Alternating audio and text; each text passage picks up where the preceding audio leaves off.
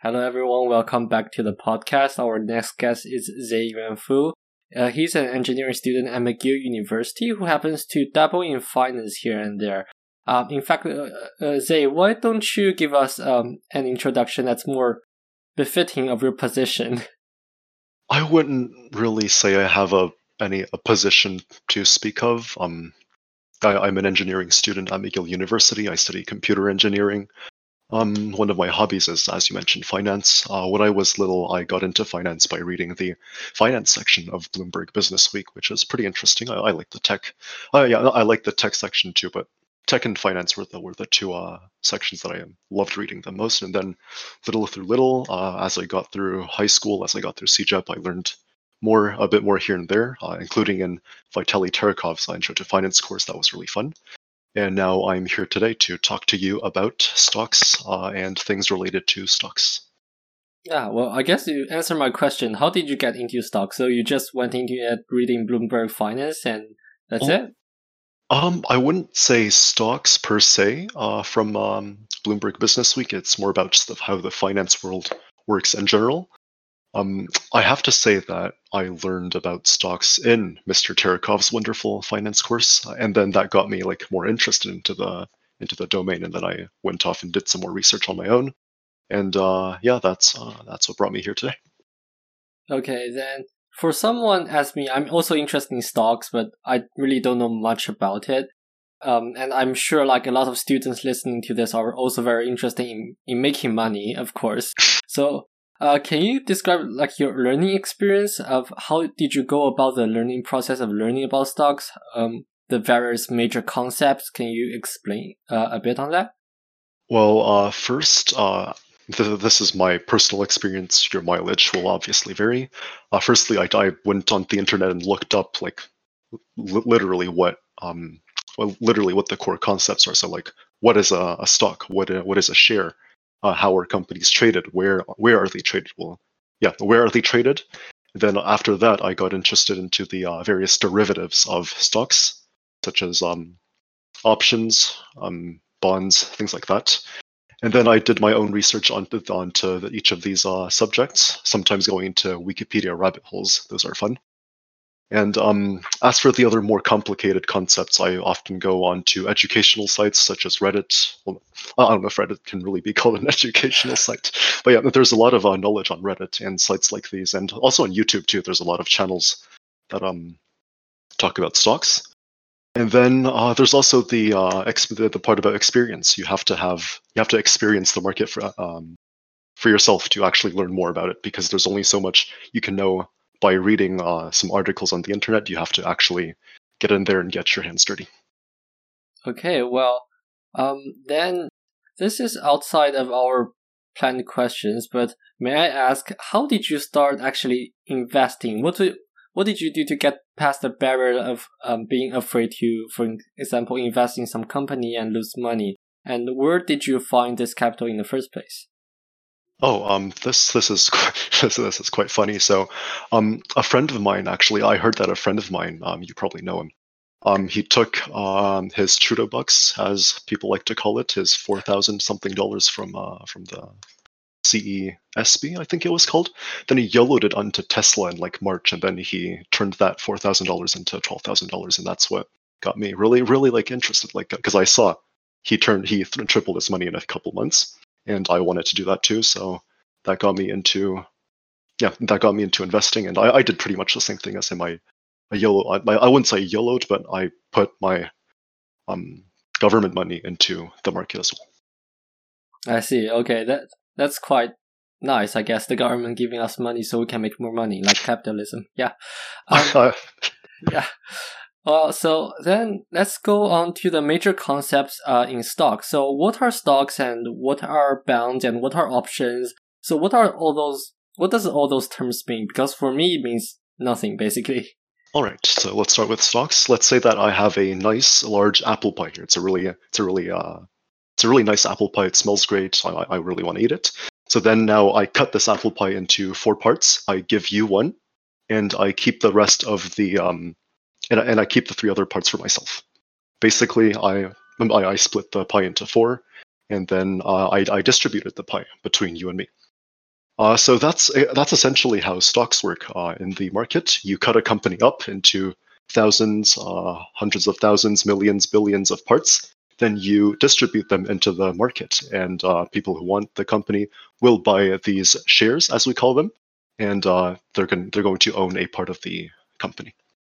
Okay, and how does stocks vary in prices? So, for example, there are 1 million shares. So how do you determine, for example, the price of a share will go up or will go down, or what are the factors that might influence the price of a share? Right. So remember our apple pie from the previous example. Apple pie is obviously made of apples, right? Now let's say that an apple pie costs $10 at the store. I have no idea if that's actually a realistic price. I'm just putting a number out here. And let's say that tomorrow scientists discover that apples will grant you immortality, so you can live forever. Now, obviously, people like to live long times, so they're going to buy anything that's related to apples, including apples, apple juice, and apple pie. Now, we have a nice, really delicious apple pie here. It was worth $10, but now since people want more of apple-related things because it gives you immortality, the price of it is going to go up according to the basic laws of supply and demand. So now the price of our apple pie, instead of being $10, it could go to, let's say, $500. And now, what is 1/4 of $10? If you could do some basic high school math for me, please. It's $2.5. $2.50. And what is 1/4 of $500? $125. $125. Yeah. That's very correct.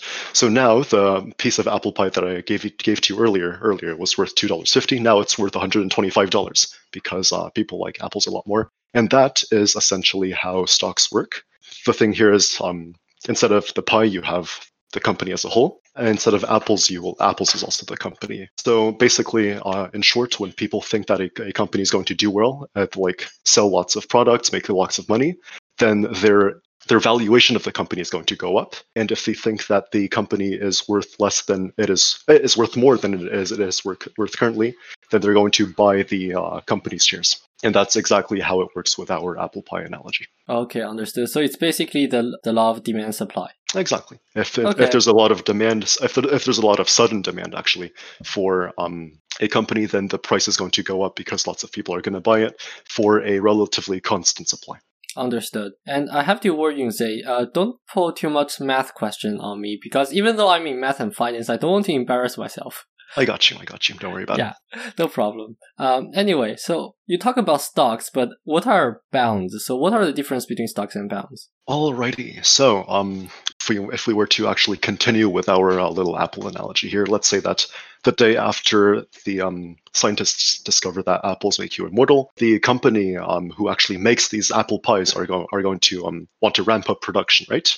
Because there's a lot of demand for apple pies. There's a lot of money to be made there. So they're going to want to build a new factory to be able to make more apple pies, to be able to make more money, and the cycle continues. But then, what do you need to make a large investment like building a factory? If you could take a guess, money. Now, let's say that our apple pie company doesn't have a lot of money. So what is it going to do? It is going to raise money. So if the apple pie company is going to take a couple of pieces of paper, and they're going to write, in 5 years, I will give you $5,000. And every year I will give you 10% of $5,000. Then they're going to sell these pieces of paper to people for $5,000, and those are called bonds. So what essentially it is, it's an IOU for a repayment in a future date, with interest payments usually it's every year, but the periods can vary. And then at the end, when the bond expires, let's say after 5 years, which is one of the expiry dates that you find out there in the wild, then the issuer of the bond is going to repay the original loan that the investor made into their company. Okay, understood. Then is bond a surefire way to make money if you just hold it? Oh, well, it depends on your risk tolerance, actually. For someone who doesn't really like risk, then bonds can be, yes, a surefire money of making money, only if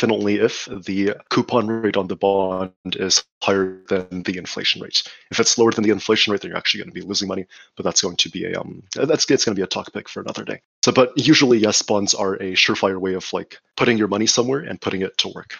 Okay, understood.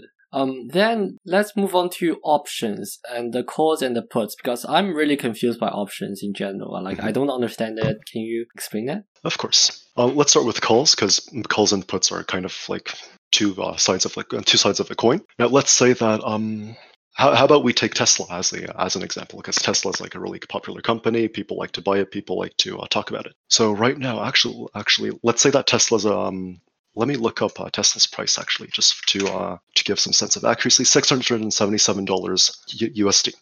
So let's say that I believe that Tesla is going to go up from $677 to $1,000 in the next month. So then I'm going to buy a call. I'm going to buy a call option for Tesla, let's say with a strike price of 800 and an expiry of next month.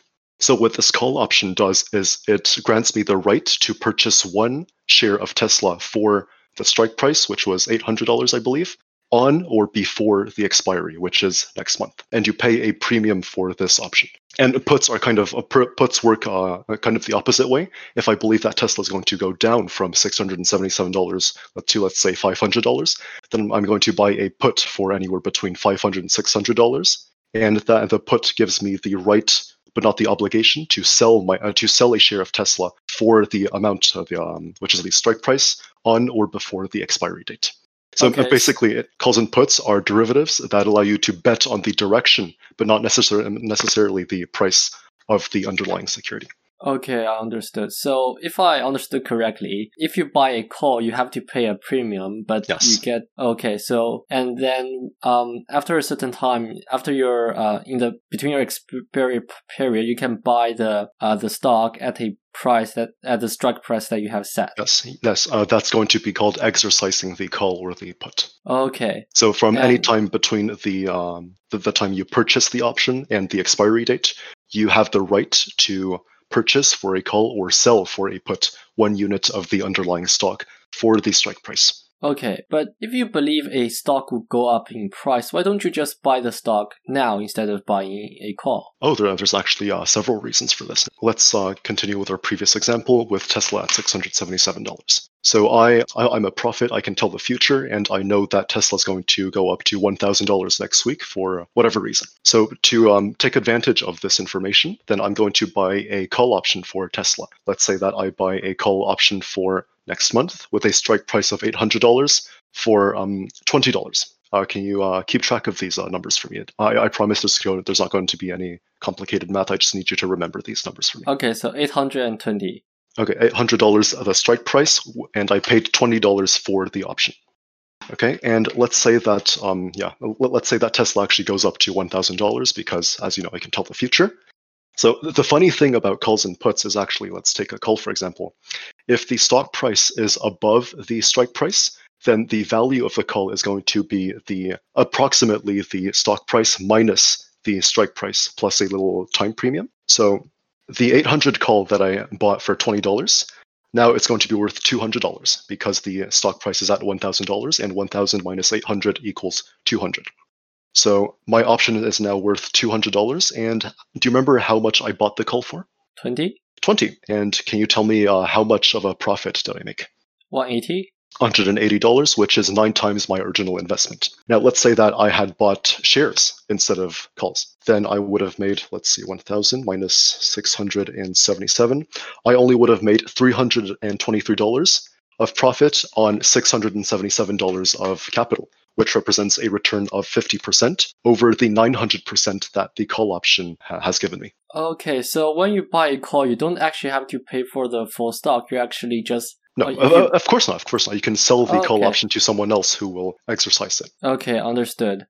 Then after options, this leads us to shorting. What is shorting exactly? All right. So you know the expression buy low, sell high that some people sometimes tell people to use in the stock market? Yes. So for example, you buy a stock for a low price and you sell it for a high price, right?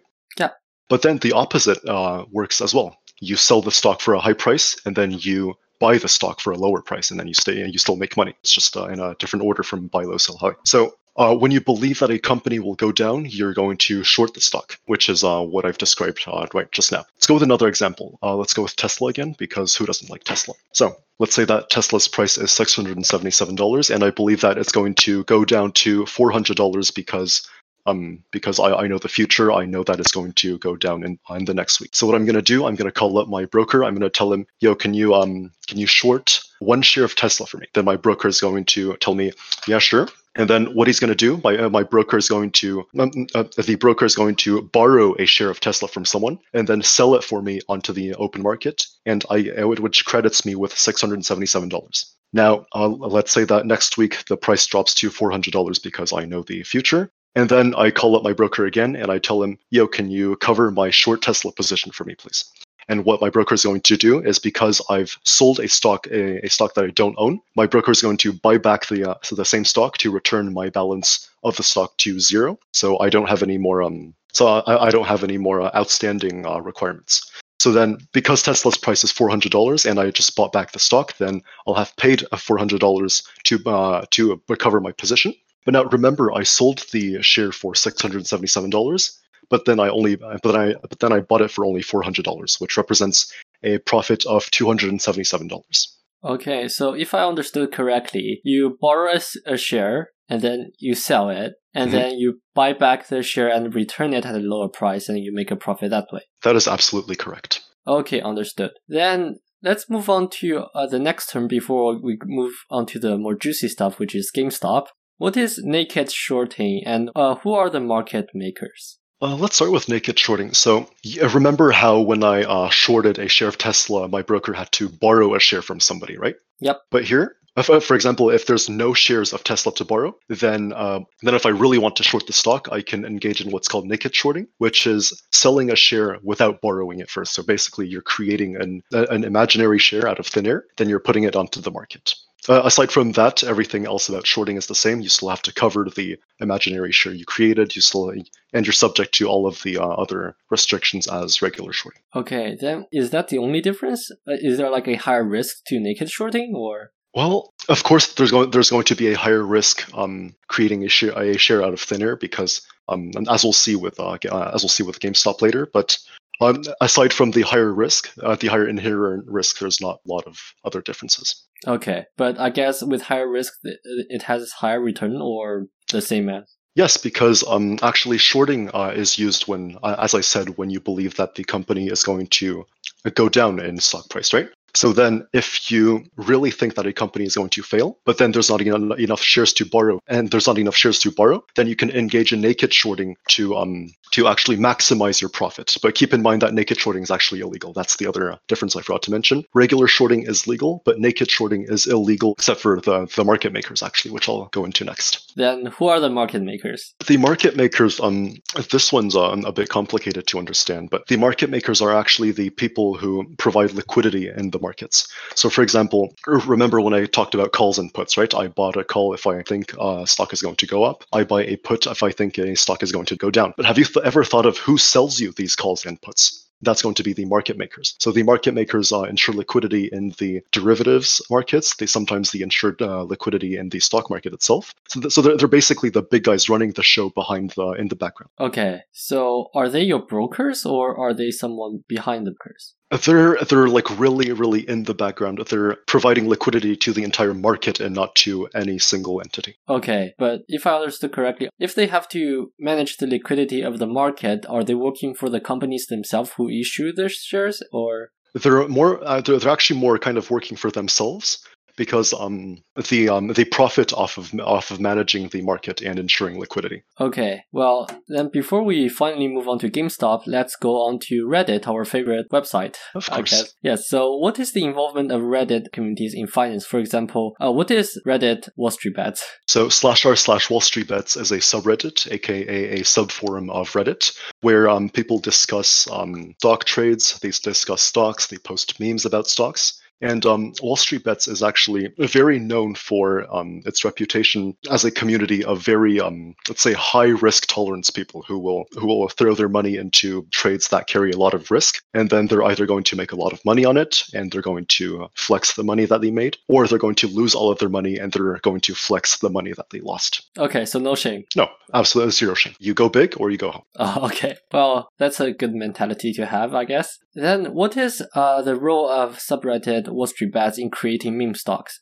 First of all, actually, what is meme stocks? So meme stocks are things like Tesla, GameStop, Palantir Technologies, Neo Technologies. I don't know if you heard them before, but meme stocks are essentially stocks that a lot of people talk about and a lot of people like to buy. And then they're basically stocks without have like cults around. For example, GameStop, which we'll talk about a bit afterwards, is the meme stock trending right now. And then other stocks that people generally like can also be considered meme stocks. Okay, then what is the role of Wall Street Bets in creating meme stocks?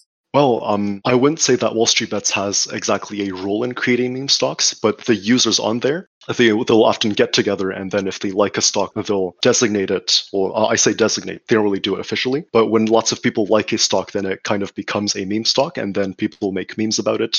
People write analysis on the stocks and why it's going to go up, and things like that. Okay, well, before we let our listeners jump into Wall Street Bets to make money, are there any disclaimers about this subreddit? If you don't like risk, don't go there. Only go there if you're not very risk averse, let's say. Okay, understood.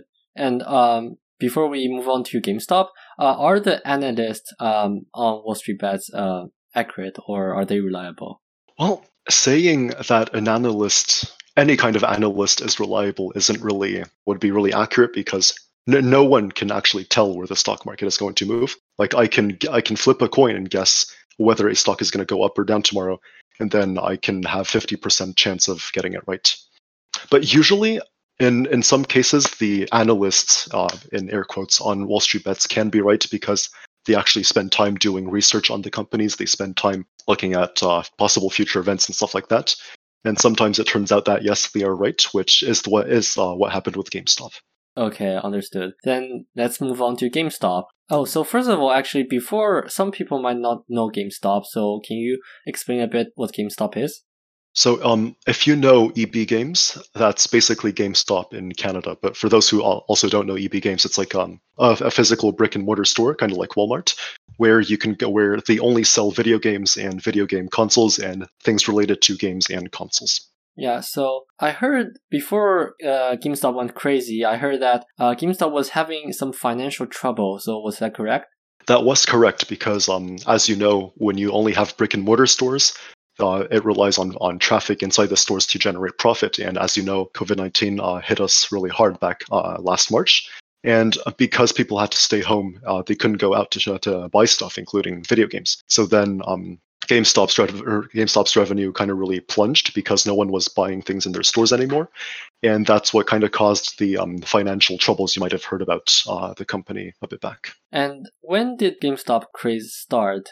Well, if you mean the surge in price, that's going to be back in this January. But if you mean the whole origin of the entire story, then that's got to be at least a year or two. I think it was 2 years ago that it started. So a user on /r/Wall Street Bets who goes by the initials DFV. I'm not going to say his name because it contains a swear word. So a user that goes by the initials DFV posted an analysis on the company and about how it's undervalued, and as well as a screenshot of $50,000 in call positions for the company.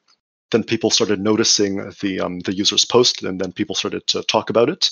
And then that kind of just happened from 2 years ago to around January of this year, where the stock price kind of stayed stable-ish. And then back in January this year, so a major catalyst for the company happened, which was Ryan Cohen joining the board. Then more people started noticing about the company, more people started buying the stock, and then the hype kind of just snowballed until the price surge that happened in January to February. So coming back to the call option 2 years ago, so how did that call last 2 years, and how did that user gather so much traction within those 2 years? Well, as you know, calls aren't call options. I think I forgot to mention this. Sorry, but call options aren't necessarily for the short term. You can buy calls for in 1 year, 2 years, up to 3 or 4 years into the future, I think. And that's what the user did. He bought calls for this year and a bit for last year, which expired worthless. But yeah, if you're wondering about the value of those calls, actually, I think the calls plus the shares he had were worth around $47 million at the peak of the price, at the peak of the stock price. Oh, so Jesus. yeah, that's a really large sum of money. Well, perfect. Then I will read you a quote from the article, from an article on Wired, written by Cecily Dacios. Sorry for massacring his name. So as GameStop floundered, some analysts suggested short selling the stock to profit off the price going down. Investors borrowed shares of GME and then sold them in the hope that once they bought this stock back, they'd make money off the difference. So what company followed this short selling advice? So that what you just read is actually a very nice, concise TLDR of short selling. And there's a lot of companies that actually followed this, I think. The main one that I know and people on /Wall Street Bets know is Melvin Capital Management, and they're the main antagonist, let's say, in this whole story. So they short sold a lot, and by a lot I mean a lot of GameStop shares, and then and then instead of buying back their positions when the stock was low, they kept greeding, and then everything blew up as the price increased. So, can you go a bit more in depth into Citron Research and Andrew Left? Oh, Citron Research isn't actually a major player in this story. It's So Citron Research is basically just one guy, Andrew Left, the guy you named. What he likes to do is he likes to look into companies and then publish reports about how they're bad and how the price of their stock is going to go down. I think he attacked GameStop at some point when it was at $35, saying, and I quote, "Best stock back to $20 fast." And then, as you know, the stock didn't go back to $20, and I think he was forgotten after that. So Chewy co-founders joined GameStop, and what was the reaction of the analysts when they saw the co-founder of Chewy join GameStop? I don't think actually that the analysts had any major reactions, because most of the reaction was on the part of communities like /Wall Street Bets. Because as much as Ryan Cohen may seem like a prodigy, after all, he brought Chewy from I forgot how much it was worth before he got in, but then he sold it for a large sum of money. But the main thing that analysts had to remember is that GameStop is in its core a brick and mortar store chain. It's not like some online sales platform. It's mainly focused on brick and mortar stores, and as we progress into the future, brick and mortar stores are slowly dying, and that was their reasoning that Ryan Cohen, unless he managed to change the company fundamentally, that the GameStop would not become any more profitable than it is today. Okay, then what was the street on Wall Street Bet? You talk about analysts being sort of indifferent to Chewy and co-founders joining GameStop, but what was the reaction of the people, let's say? The people on /Wall Street Bets were actually very hyped because, as you know, Ryan Cohen brought Chewy from nothing to really, really big. And so everyone on the forum thought that he would do the same thing with GameStop. And so everyone got really excited about it. And then because of that, people started to pay more attention to the stock. Then that helped with the snowball effect of the price going up. I guess when people on Wall Street Bet bought into the stock, I guess they attracted other people from outside the subreddit to buy into it as well. Exactly. So actually, during the GameStop craze, I think if I remember correctly, the number of subscribers to /Wall Street Bets climbed from around 1 million to 6 million in under a week. I see. Then what happened when Wall Street Bets bought those stocks? For example, we heard a lot of talk about on the news about like this war between the big guys in Wall Street and retail investors, basically small investor like you and me. Mm-hmm. So what was this conflict all about? So this conflict was basically the big guys, aka hedge funds, who wanted to keep the price low to actually just not go bankrupt, and the small guys who saw this as the opportunity for wealth distribution of a lifetime. Okay, so small guys want to make money and big guys doesn't want to lose money. Exactly. Okay, makes sense. A quote from Reddit now, and what is your thought? This is proof of our strategy. Buy shares, bleed the shorts, F the institutions, hold the line. What do you think of that quote? So basically, this is pretty much the entire sentiment behind the war. So I'll go back on shorting for a bit actually. So remember how when you short, you have to borrow the share and then sell it first? Yeah. So if you do that, then you're assuming that the price is going to go down. But if you sell it, right now, and the price goes up, then you're going to be actually losing money because you have to buy the share back for more than what you sold it for, and then you're going to be in the red. So Okay. what the institutions did is they shorted GameStop at a low price, from like $5 to around $10 to $15 to $20, and then when the price started going up, they started losing money. And well, because they don't like losing money, they tried to keep the price low, which and people everywhere, including on Wall Street, Bets noticed. And then that became the seed of the war, as you call it, between the small guys like us and the Wall Street hedge funds. Okay, so how did they keep the price low? How did they try to keep the price low? Well, there's a lot of methods, some of which are purely speculative, but the main method is to short more shares. When you sell a large quantity of something, the price goes down for a constant demand. And if you apply and that applies to the stock market as well. If you flood the market with shares, then the price is going to go down, and then So what some of the hedge funds did in response to the increasing share price is they shorted more stocks, they sold more stocks on the market to keep the price down, to kind of try to save their ass, let's say. Oh, okay, understood. And then I heard this brought us to some regulations, and some brokers were actually forbidden from selling any more GameStop shares. So, what was the reaction of the masses, and what was the reaction of the big guys, and what was the reaction from you? Oh, the reaction from the masses. Reaction would be kind of an understatement, because everyone started to get mad, for the lack of a better word, because when the stock was restricted in trading, people could not buy the stock. People could only sell the stock. Well, and so what that did is you're basically cutting off the demand for the stock. And that, combined with the big guys flooding the market with shares, that pushed the stock price really, really, really, really, really down. And then the big guys, I wouldn't say that they had any reaction. It's because they benefit from it. Well, if they showed a reaction, I don't think it would benefit them in any way. But they didn't really have a reaction. Most of the reaction was from the small guys like you and me. Okay, understood. And were these regulations done to protect the big guys?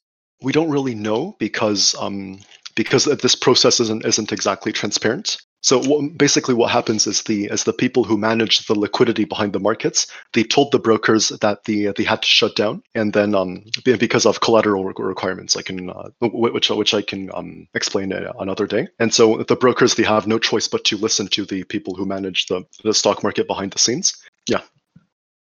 Okay, understood. Then a quote from Bloomberg Wealth written by Benjamin Staples. The hunt for heavily shorted stocks is being led by the Reddit forum Wall Street Bets, which boasts roughly 2.8 million members. Some of the more outspoken have taken an activist stance, portraying their campaign as taking a stand against such societal problems as financial inequality and generational injustice. And a quote from a Marianopolis World Review letter to the editor, based off a Reddit post written by user Sauron, with his permission to post, of course.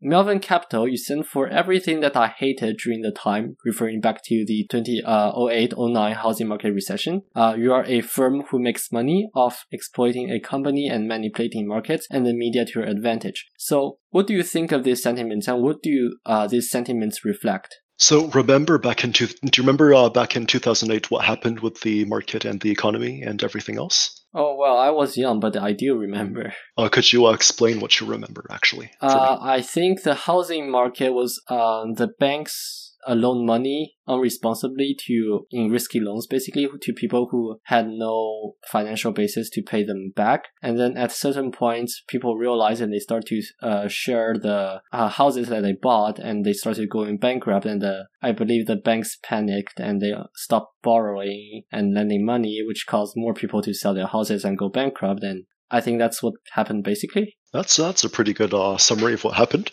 So basically, the big guys, the banks were making money loaning money to people who shouldn't take loans. Then they were making more and more money as they made more and more loans. And then after the housing bubble popped, people who owned houses often found that their houses were worth less than the mortgage that they owed.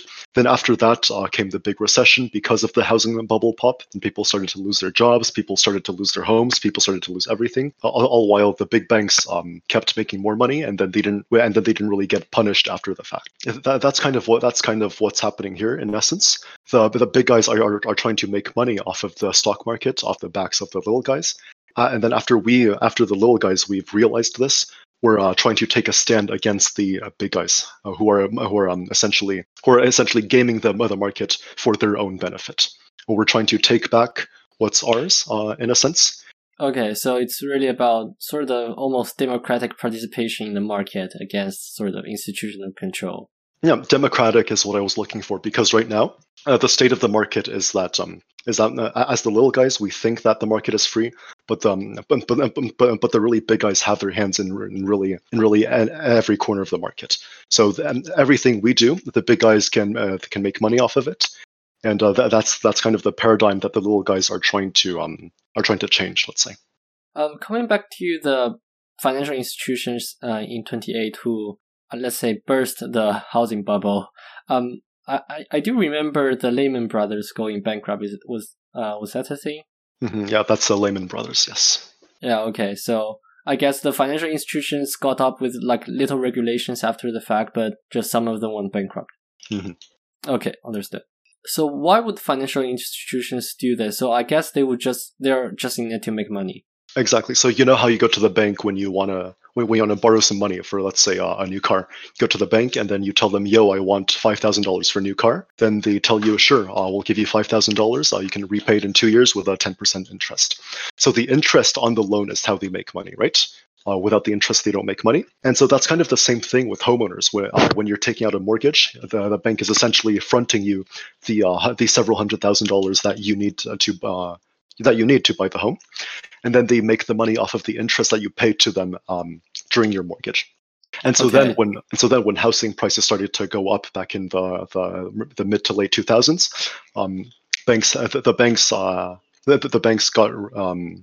the banks really got more demand for their funds because everyone wanted to buy houses, and because housing prices were high, the interest that they made as a percentage of the price kept increasing, and so the banks had a lot more incentive to make these loans to people who both should and should not take these loans, and so they went ahead and made these loans anyways to essentially make money. So I guess there's no really devil's advocate's case for them besides they're there to make money. Like there's none. There is absolutely zero devil's advocate's case for it. Then after GameStop, what comes after GameStop? So, for example, how long can GameStop sustain its current price? I think in some articles I read, some people say this increase in stock price will allow GameStop to gain a huge amount of capital, which will allow it to revamp its company. So, do you think GameStop will actually sustain its current stock price by rebuilding their company, or do you think it will plunge and go back down? I couldn't really tell you for certain whether GameStop is going to either go up, down, or stay flat. But what I can tell you is that what you read online is correct. They actually have a plan to issue more shares at market price to raise money for their business. And the higher their stock price is, then the less shares they'll need to sell to finance their stock sale. And then the less shares they sell, the less they're going to dilute their pool of outstanding shares. So the higher the share price is, the better it is for GameStop, actually, because they get to raise money without issuing a lot of shares. Yeah, so it is in their best interests to keep their stock price high. As for the future outlooks on the price, I really cannot say. Contrary to the examples I gave you earlier, I can't tell the future. Only time will tell. Like as you said, no analyst can really say a stock will go down or up after, like tomorrow. We can flip a coin. Or I remember in a book I read, monkey can throw a dart at the wall and determine whether the stock will go up or down. And anyway, coming back to GameStop, so what's after GameStop? What are some other meme stock that are pretty hot right now? Let's say, for example, BlackBerry, AMC, GME. So during the first part of GameStop's meteoric rise to the skies, the people on Wall Street Bets actually started promoting other stocks like the ones you mentioned, AMC, which is a theater chain in the United States, BlackBerry, which I think we all know is a now defunct phone manufacturer, which has since branched out into networking and things like that. But now it's kind of died back down, and then I think that they'll continue trading in sympathy with GameStop. So if GameStop goes up, a company meme stocks are also going to go up. But as for GameStop, I can't really tell you what's going to happen in the future for these companies. But they'll all have their own catalysts and their own defining events, let's say. And what are institutional investors doing to prevent another GameStop? Well, first of all, they can stop overshorting companies. So what happened with GameStop actually is companies like Melvin Capital, they shorted a very large quantity of GameStop shares, like in the double digits of the public float. So to prevent something like that from happening, so first of all, institutions can stop. They're going to stop shorting companies in that magnitude. They're only going to short, like, let's say, a bit at a time. After that, what they can also do is they're going to try to hide their short positions, because one of the main reasons that the whole GameStop saga started is because some people on /Wall Street Bets, they went on to Melvin Capital's 13F filings. It was their filings that companies have to make to disclose their positions. Then they found out that the company had a very large short position in GameStop, and so they made it public. Then people started noticing it. Then people started buying the stock, and the rest is history. Coming back to our institutional investors, what they're probably trying to do now is they're going to try to either take smaller short positions, or if they take short positions, they're going to try to conceal these short positions through nebulous means, so that the public does not find out about these short positions and doesn't act on it. But that would be illegal, right? It wouldn't be necessarily illegal, because there are ways to avoid public disclosure of your positions. I just don't really know them, but I know that they exist. Okay, understood. Actually, before we went into GameStop, we totally forgot to mention, what is a short squeeze? Oh, a short squeeze. Yes. So basically, when you have someone who shorted a large quantity of shares, and people start buying these shares, and then because you shorted a large quantity of these shares and the price is going up, you're going to want to buy them back to cut your losses, right? But then, as per the law of supply of demand, for an increase in demand, for a constant supply, the price is going to go up. And so basically, the more you try to cover your positions, the more shares you buy back, the higher the stock price is going to go.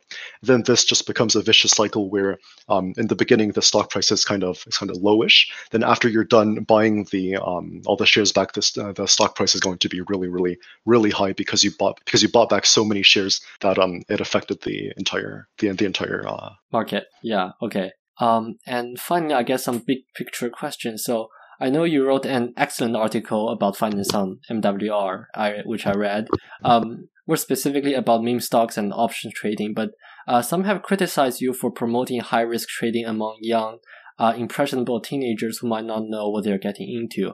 So what do you have to say to your critics? So one of the pieces of advice I like to give, I think I saw it from someone notable, I just forgot who, is you take a couple $100 that you can afford to lose, and then you throw it onto the market. Then after you lose that couple $100, then you'll have learned a lesson to never play on the market again. Okay, that's a good way to learn, I guess. And then if you don't lose it, if you make money off of that, then I guess you'll either you got lucky, or you found something that you're really good at. Okay, understood. And before we conclude, can you explain a little bit about gamification in trading software? For example, I heard, I think it was Robinhood who was accused of using gamification in their trading software. That is correct. Robinhood is the broker, which is pretty much defined gamification trading software. So what they did is they took their brokerage app, and then they made it look like an app that young people can use. Like they made everything really simple. They dumbed down all of the specifics of the market, just to make sure that everyone, like whether you're educated in stocks or not, can use their app and invest in whatever they want. And so they did this to get more clientele, because the easier it is to do something, well, the more people are going to do it. But coming back to the question of democratization, I know this is not in our planned questions. Do you think Robinhood's gamification or simplification of trading software is an act of making the market more democratic, or do you think it's actually hurting the market? It definitely did make the market more democratic, because it allowed a lot of people who otherwise would not have participated in the market to start trading stocks. That's one of the points of Robinhood that I like, because it just makes stock trading so accessible that even the average Joe can put a couple $100 into the market and make some money off of it. But I guess there's a sort of risk comes with the oversimplification of the market. There definitely is, because since everything is kind of dumbed down, then you're not really fully aware of the risk that you're incurring when you put money into the market. Because if you go on their app and you kind of take a look at it, it's a lot less like actually buying shares of a company than playing a video game where you buy shares of a company. Like everything's like has bright pastel colors, and then everything is cheerful, and then it just really looks like a game. It looks like a mobile game, hence the word gamification. Yeah, okay, understood. So I guess users beware. Well, yeah. Users beware. But it's a really good way to like kind of get into the market, because it's easy to use, and it allows and it gives you kind of like hands-on experience on the market that as I said is really important to understanding it. So I guess just if you're using it, great, because it's a great tool to start off, but just be aware of the risk and not being able to fully comprehend what you're getting into. So and do your research. Yeah, do your research. So I guess now we can finish and just talk about some questions for you personally. So what is your next stop after computer engineering at McGill? Are you planning doing an MBA, or do you plan a career in finance? I actually don't know, but I guess I'll go wherever life takes me. Okay, makes sense. Then I guess some fun questions. I think New York Times did this with Elon Musk or something. Anyway, so first question, what is your favorite brand of ramen? I personally like Shin Ramen the most. You know, those red packs of ramen that you get in Asian supermarkets that come in a plastic bag. But then there's also this tomato ramen, this tomato flavored ramen that I like a lot because it's just really good. Like it might sound weird, but it's actually really good. I see. Yeah, because I remember eating that tomato flavored ramen in China. Yeah. How'd you like it? No, it was pretty good. Like tomato in soup stuff is just pretty good. And I guess favorite video games? Favorite video game? Wow. Well, it's going to. I wouldn't say I really have a favorite, but I think one of the ones that I personally like the most is called FTL, Faster Than Light, because it's a really fun roguelike spaceship simulation where you're a rebel in a spaceship fighting against the large federation that wants to take over the galaxy, and then you get something different every time because it's a roguelike game. When you die, it's permadeath, so you have to restart all over again. And I think it's one of my favorite games from my childhood. If you've never heard of it, go look it up. If you've heard of it, then congratulations, you're playing a really great game. I haven't heard of it, but I will look it up then. Then I guess favorite book? Favorite book, The Three-Body Problem. You told me about that, yeah. So besides sci-fi then? Besides sci-fi, oh, this is a tough one. I only really read sci-fi. Usually I would give you a cheeky answer, something like my calculus textbook, but that's really not true. I guess it'll have to be Riordan books, like things like Percy Jackson, things like just Riordan books in general. Like Percy Jackson, The Olympians, that's a series I really liked when I was little. Okay, I see. Well, I guess that's it for us. No more questions. Listeners, I hope you have enjoyed and learned a lot about stocks. Oh, actually, before we finish, Zay, do you have some resources you recommend for learning more about stocks, and how do you get into stocks? Resources for stocks, I recommend Investopedia. That's probably the number one site that you can go on. The URL is investopedia.com. It's like a Wikipedia, but for investors. Yeah. For investors, where you can learn all about stocks, all about derivatives, all about how the market works, and a lot more things. It's really, really useful. Okay, so I guess, guys, if you want to start off in stock trading, go on Investopedia. And besides that, I guess that's it for us. Thank you for listening, and I hope you enjoy the rest of your day. Thank you for having me. Thank you everyone for tuning to listen. I hope you enjoy listening to this episode as much as we did during the interview. If you liked this episode, learned something, or just want to help out a bunch of students, please leave a review, write a comment, and share this on social media. If you are listening to this on YouTube, please subscribe and write to us in the comments. All the books and other resources recommended by the interviewee are in the podcast description/video description depending on your platform, and depending on when you see this, you might be able to use our affiliate link to purchase them. The Marianopolis Addendum podcast is actively seeking local sponsors here in Montreal, so if you're interested, please contact us at the email linked in the description. All the profit generated by this podcast will go back to fund our club's activity. If we have any surplus, they will be donated at the end of every month to a local charity. This episode was edited by Camilla Huang. And the artwork is done by Camilla Huang. The producers and guests associated with this episode may express their opinion, But this podcast does not support any political parties. We only aim to bring different perspectives on different issues through the free exchange of opinions and ideas. We look forward to seeing you at our next broadcast. Cheers!